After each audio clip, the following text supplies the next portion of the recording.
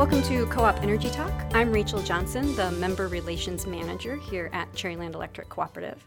Our topic today is the local craft beverage scene, and I am joined by two guests who are in that scene, but in addition, we helped both of their companies as they were getting started through our Zero Interest Economic Development Loan Program. Did not bring them here to talk about the loan program, but I thought I would at least do a shameless plug to get us started. They kind of come at this scene from different backgrounds and are also in different aspects. So I'm excited to see where the conversation takes us. Our first guest, John Niedermeyer, is the president and brewmaster at Brewery Terra Firma. Mm-hmm. And John has over 25 years of brewing experience. And if your website is to believe, has created over 1,000 recipes. It's hard to believe, but those years have gone by, yes. Well, thank you for joining us and welcome to the podcast. Thank you for having me. I want to just talk a little bit about Brewery Terra Firma. They're Michigan's first agricultural brewery. And one thing I really love about both of our guests today is the ways that they've created a really strong symbiotic relationship between their organizations and the land they're located on. So, for example, with Brewery Terra Firma, you all pull the water from an artesian aquifer on your property that you use to brew. Yep. And then all of the waste products from the brewing cycle get put back into fertilizers and irrigation to help grow different things on your farm, plants, et cetera, your honeybees and all that, which is just a super cool cycle of life thing. Yeah, use what you got is kind of our motto. Yeah, it's I think that's really neat. And my second guest today is Richard Anderson, who is the co-founder and chief operating partner in the family-owned Ironfish Distillery in Thompsonville. Prior to opening Ironfish in 2016, Richard worked on several initiatives, all centered around economic development, community development, and supporting small and early-stage companies throughout northern Michigan. Thank you for joining us, Richard. Hey, glad to be here. And Ironfish, as well, is on a working farm. And my understanding is it's the first working farm in Michigan solely dedicated to the practice of distilling small batch craft spirits. And so far, we think the immediate Great Lakes. Wow, that's really neat. And so you grow all your own non-GMO grain and then source any additional grain you need from like-minded Michigan farms. Is that right?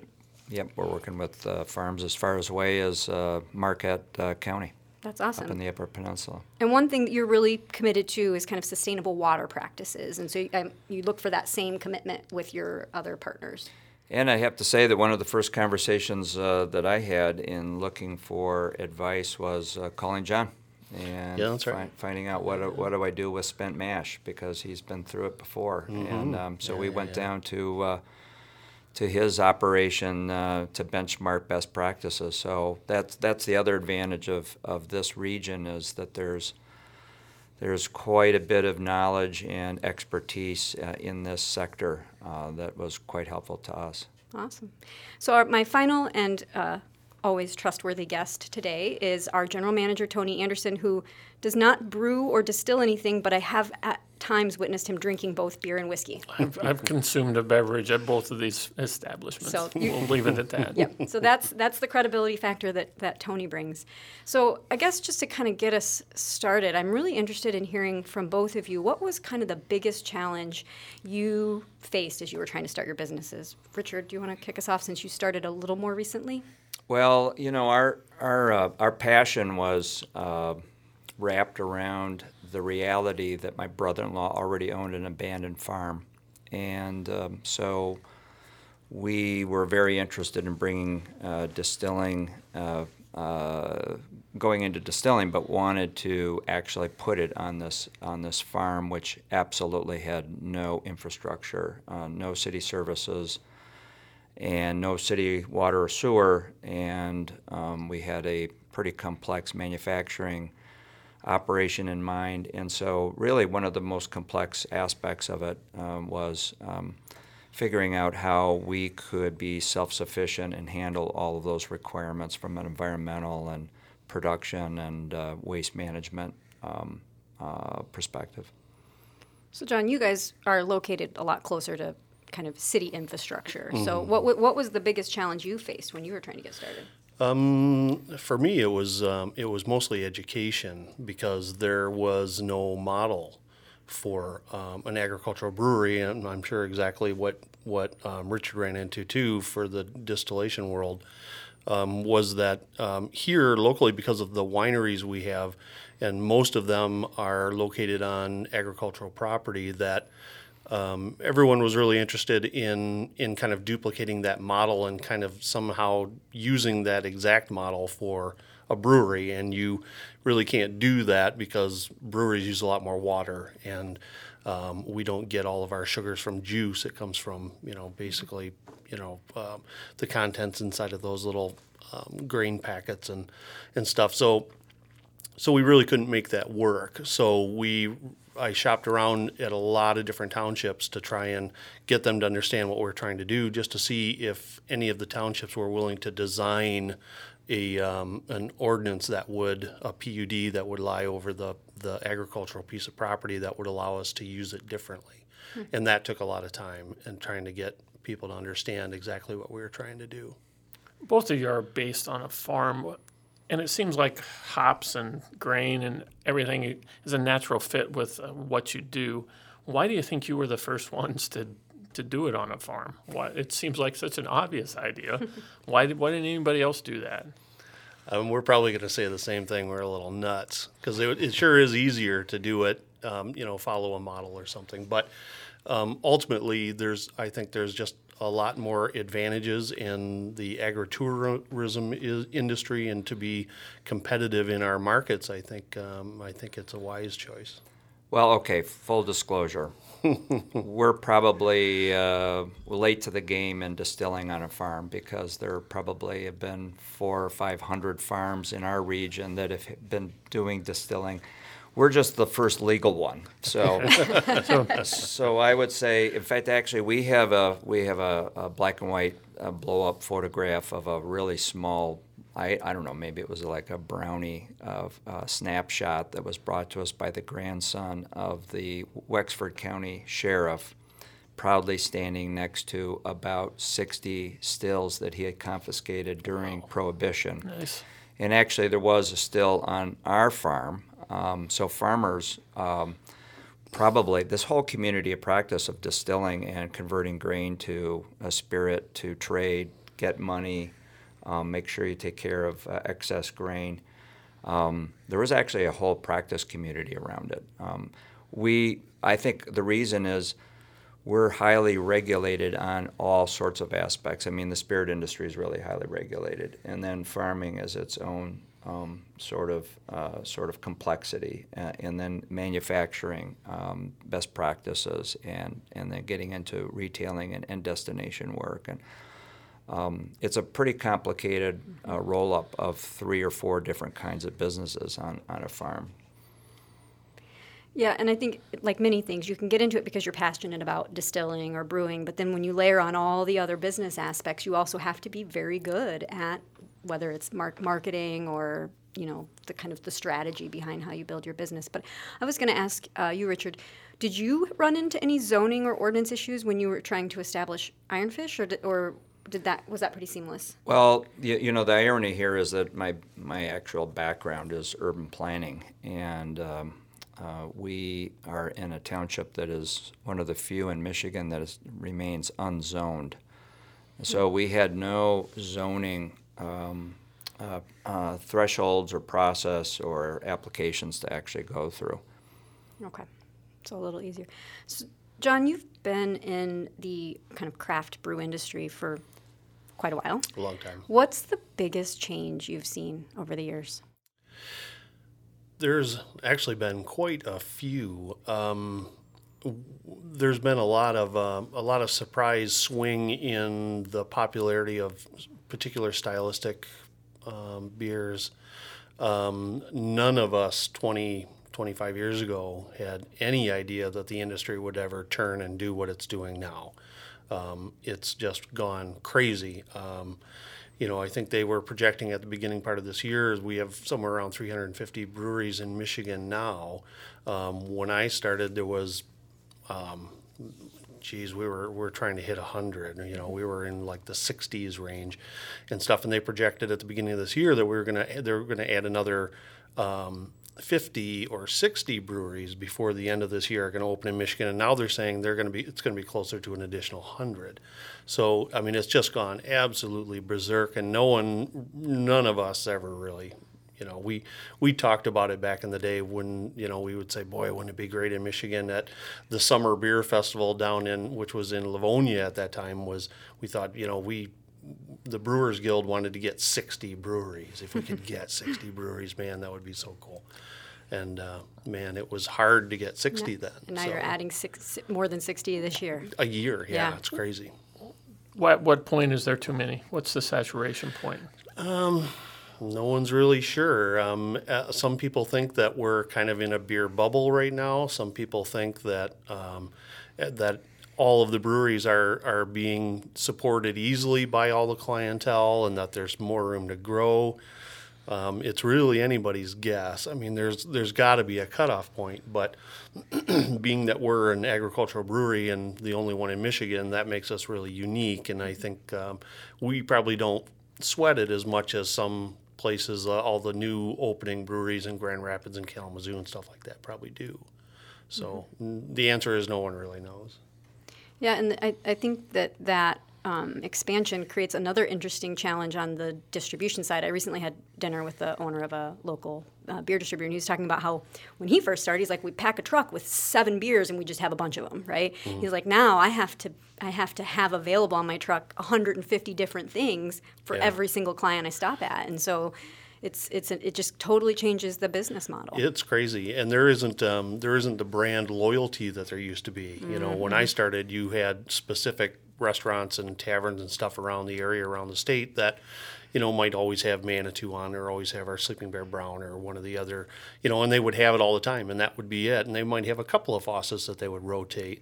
But now that's all out the window because everybody that sits at your bar is going to tell you, I just had this weird beer that's made from artichokes out of, Pig's Knuckle, Arkansas. You ought to try and get that in, you know what I mean? Yep. So it changes. So it's really hard to, for that loyalty is just kind of gone now. So you just have to work harder. And I would think, too, that as you've expanded the palates of your customers, then their palates are constantly hungry for something different, right? Like now I don't necessarily want to be loyal. I want to constantly be surprised or have I want to be challenged. What's experience. New? That's the big thing. Everyone wants what's new. But but it seems to me that the sum of it is that we're replacing global with local. At the end of the day, the aggregate demand is growing, I think, for craft. Mm-hmm. And so as a category, it's far more popular than it was 15 years ago. And in spirits, we're at the very beginning of that cycle and looking at the beer experience and the craft beer experience for lessons.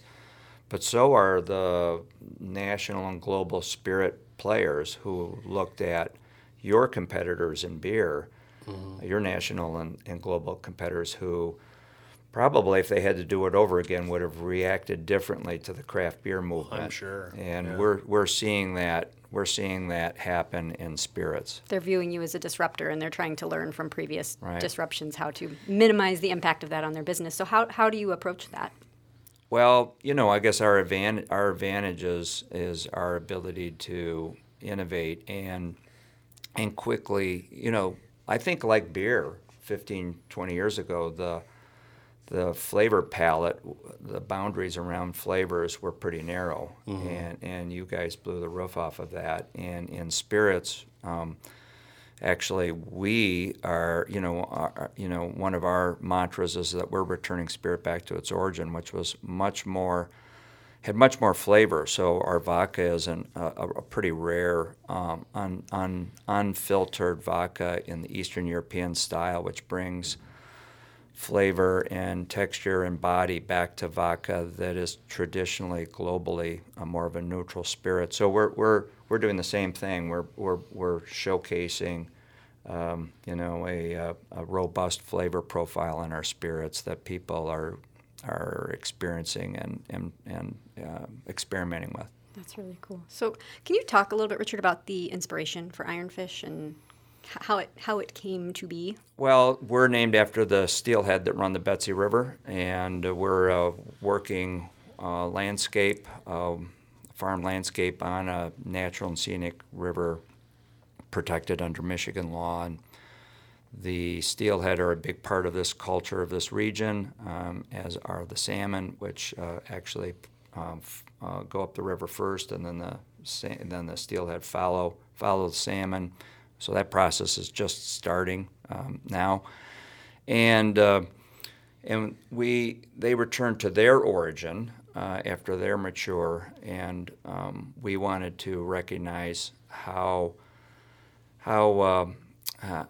inspirational they are to our product, but also wanted to be mindful of the fact that farms can also have a negative impact on the fisheries. And so we wanted to make sure that our farm was following some pretty basic environmental standards, and I think both our farms are under the environmentally verified set of practices through the state of Michigan.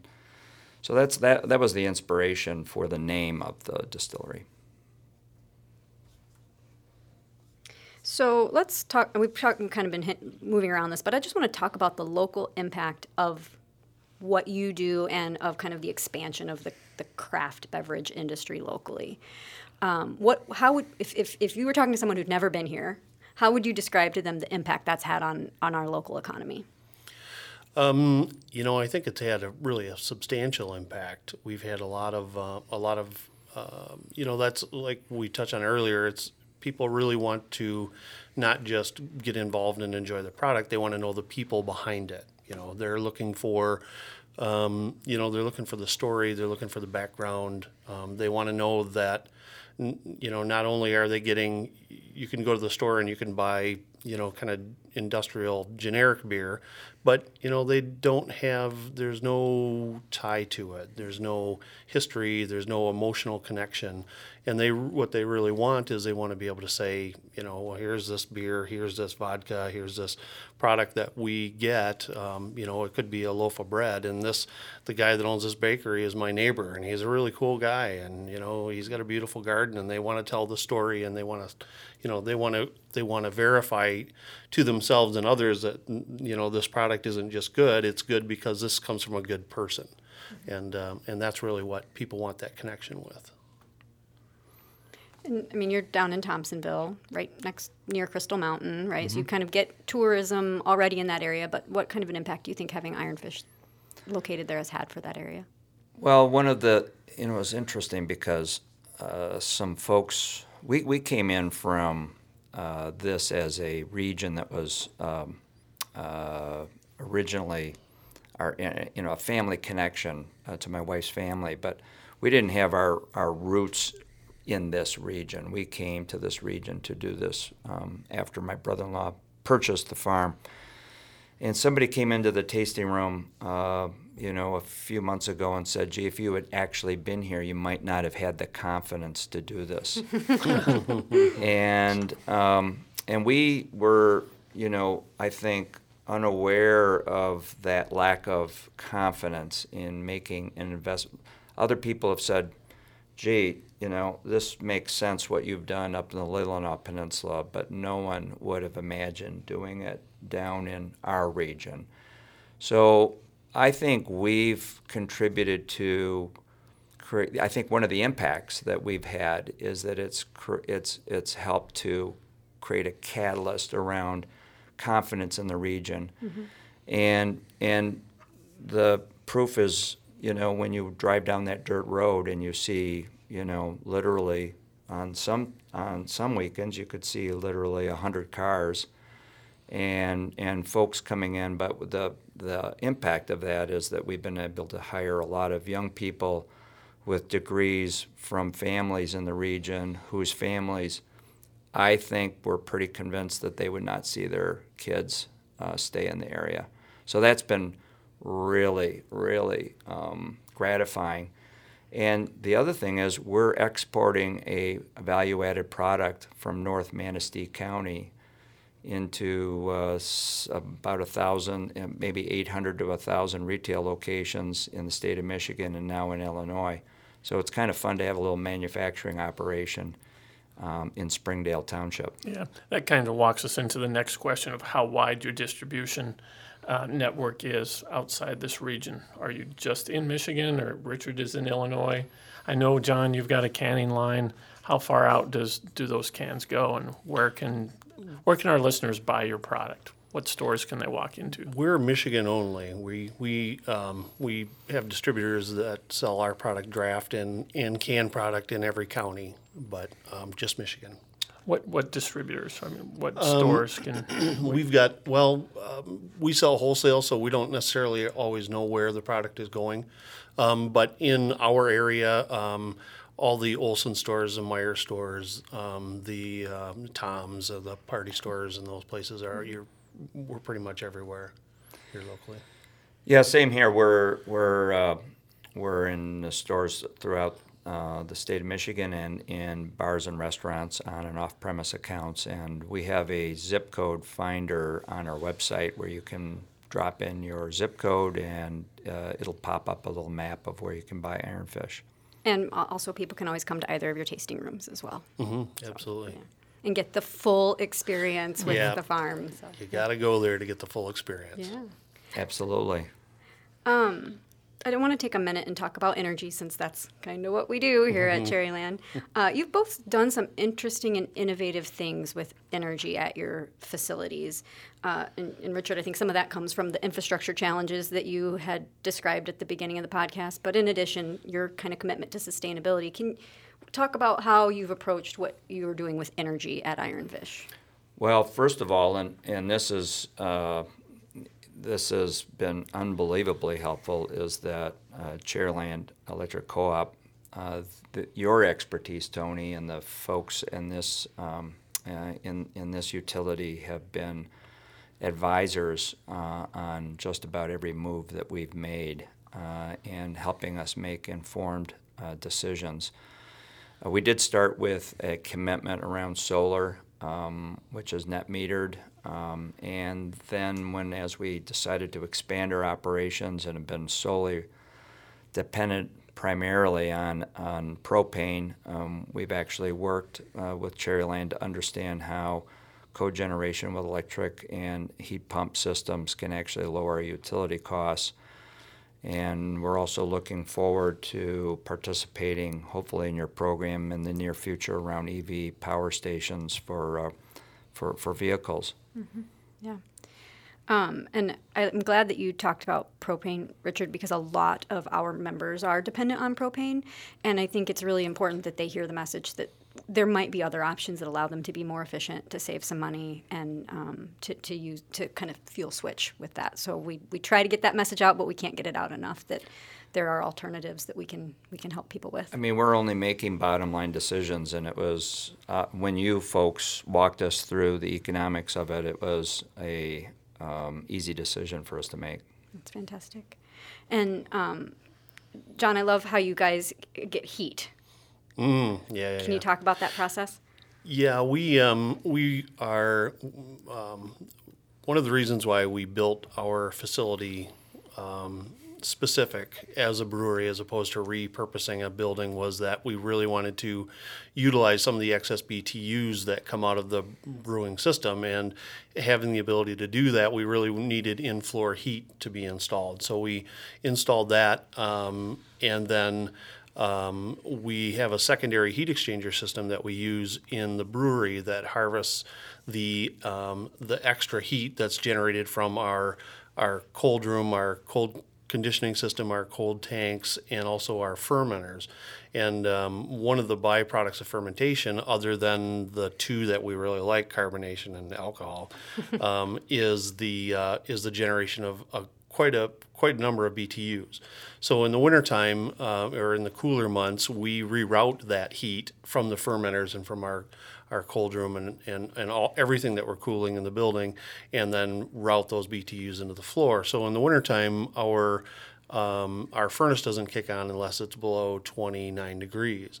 So in the building phase, we added additional insulation, and we have that giant fan in our tap room to try and keep the heat headed, more evenly throughout the building. But we have saved an enormous amount of money in natural gas just from that alone. And using a byproduct you already had. Yep, Yeah. we already have it. I think that's really just a super cool story, and I love when people are innovative with energy and open to creative solutions. I think that's really cool. Yeah, just think it through. We tell everybody the beer warms you up twice. So yeast is a good friend to have.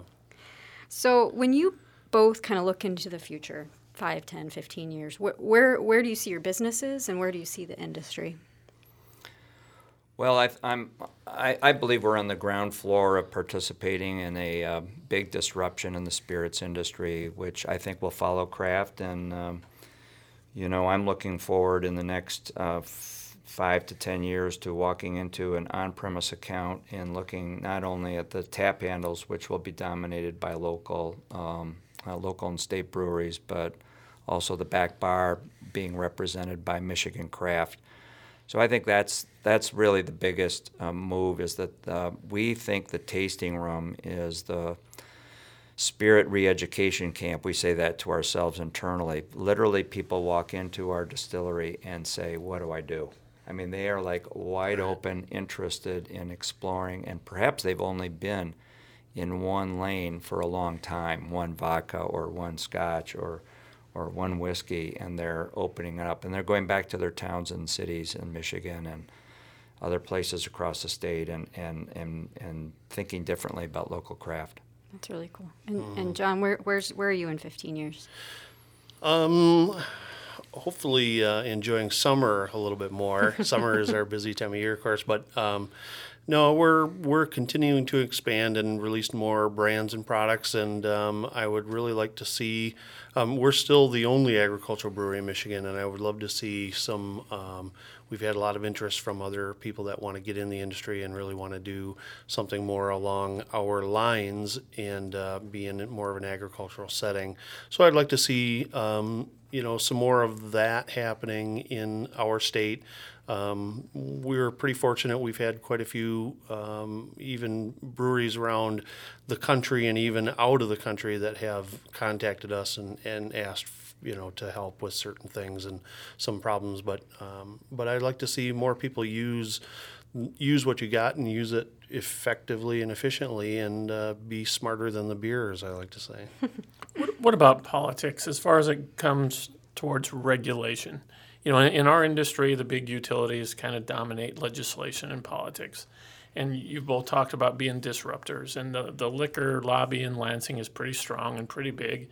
And I imagine it's funded by all the people that you're disrupting, the big guys. So how do you guys play in the politics of regulation in Lansing, or do you?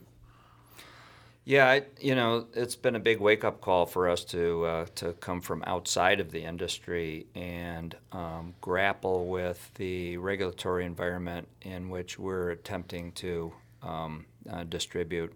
For example, the state regulates distribution and confines it to 2 players in the entire state up until about a year ago. And when we were putting our business together, they would not even return our calls. So finally a third lobbied and probably did what they could to get the legislature to open it up. And by opening it up, we were kind of welcomed into distribution. But there were delays just based on that. So we're really painfully aware of the fact that behavior on the part of those 2 distributors was probably, their attention deficit disorder was probably oriented around where they make their money, which is not from craft. Mm-hmm. And on the brewery scene?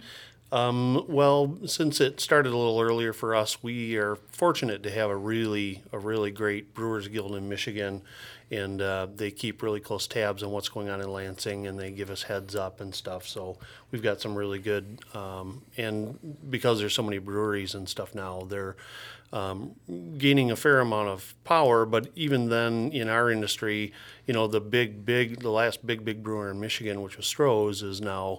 We don't have any actual breweries that size in Michigan anymore. So all the breweries here are really craft, although we do have some big ones, but they're not the size of Stroh's was. Sure. So I think we're probably going to be fine. That's awesome. Yeah. So we are right up at the end of the podcast, but I did want to ask one last question to each of you. If someone were to wander into your establishment, what is the one thing that you recommend that they must try?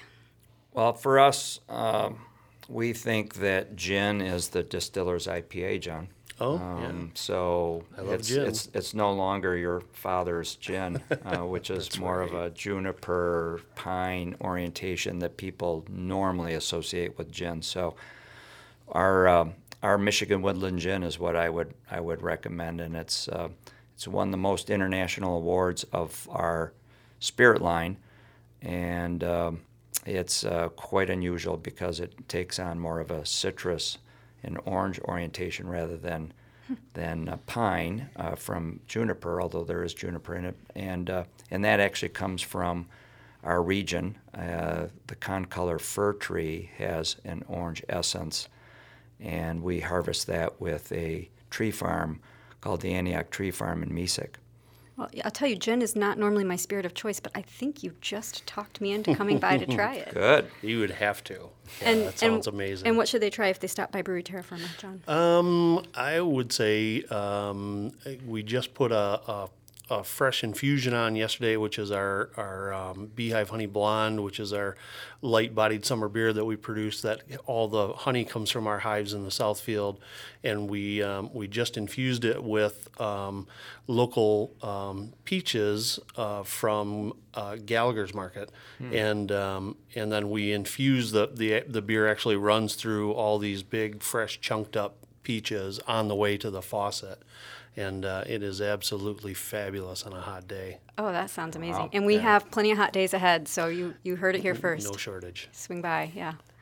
Yeah, anything with fruit in it. Citrus gin, peaches in my beer. Yeah, right. Yeah, Tony, it sounds like you've got some more testing to do. Sounds like it. Sounds like it. Well, thank you all for taking the time to join us and discuss this, and best of luck as you continue with your businesses. Well, thank you for inviting us. Absolutely. Thanks, Rachel. Thanks, Tony. Thanks for taking the time. Very much appreciate it.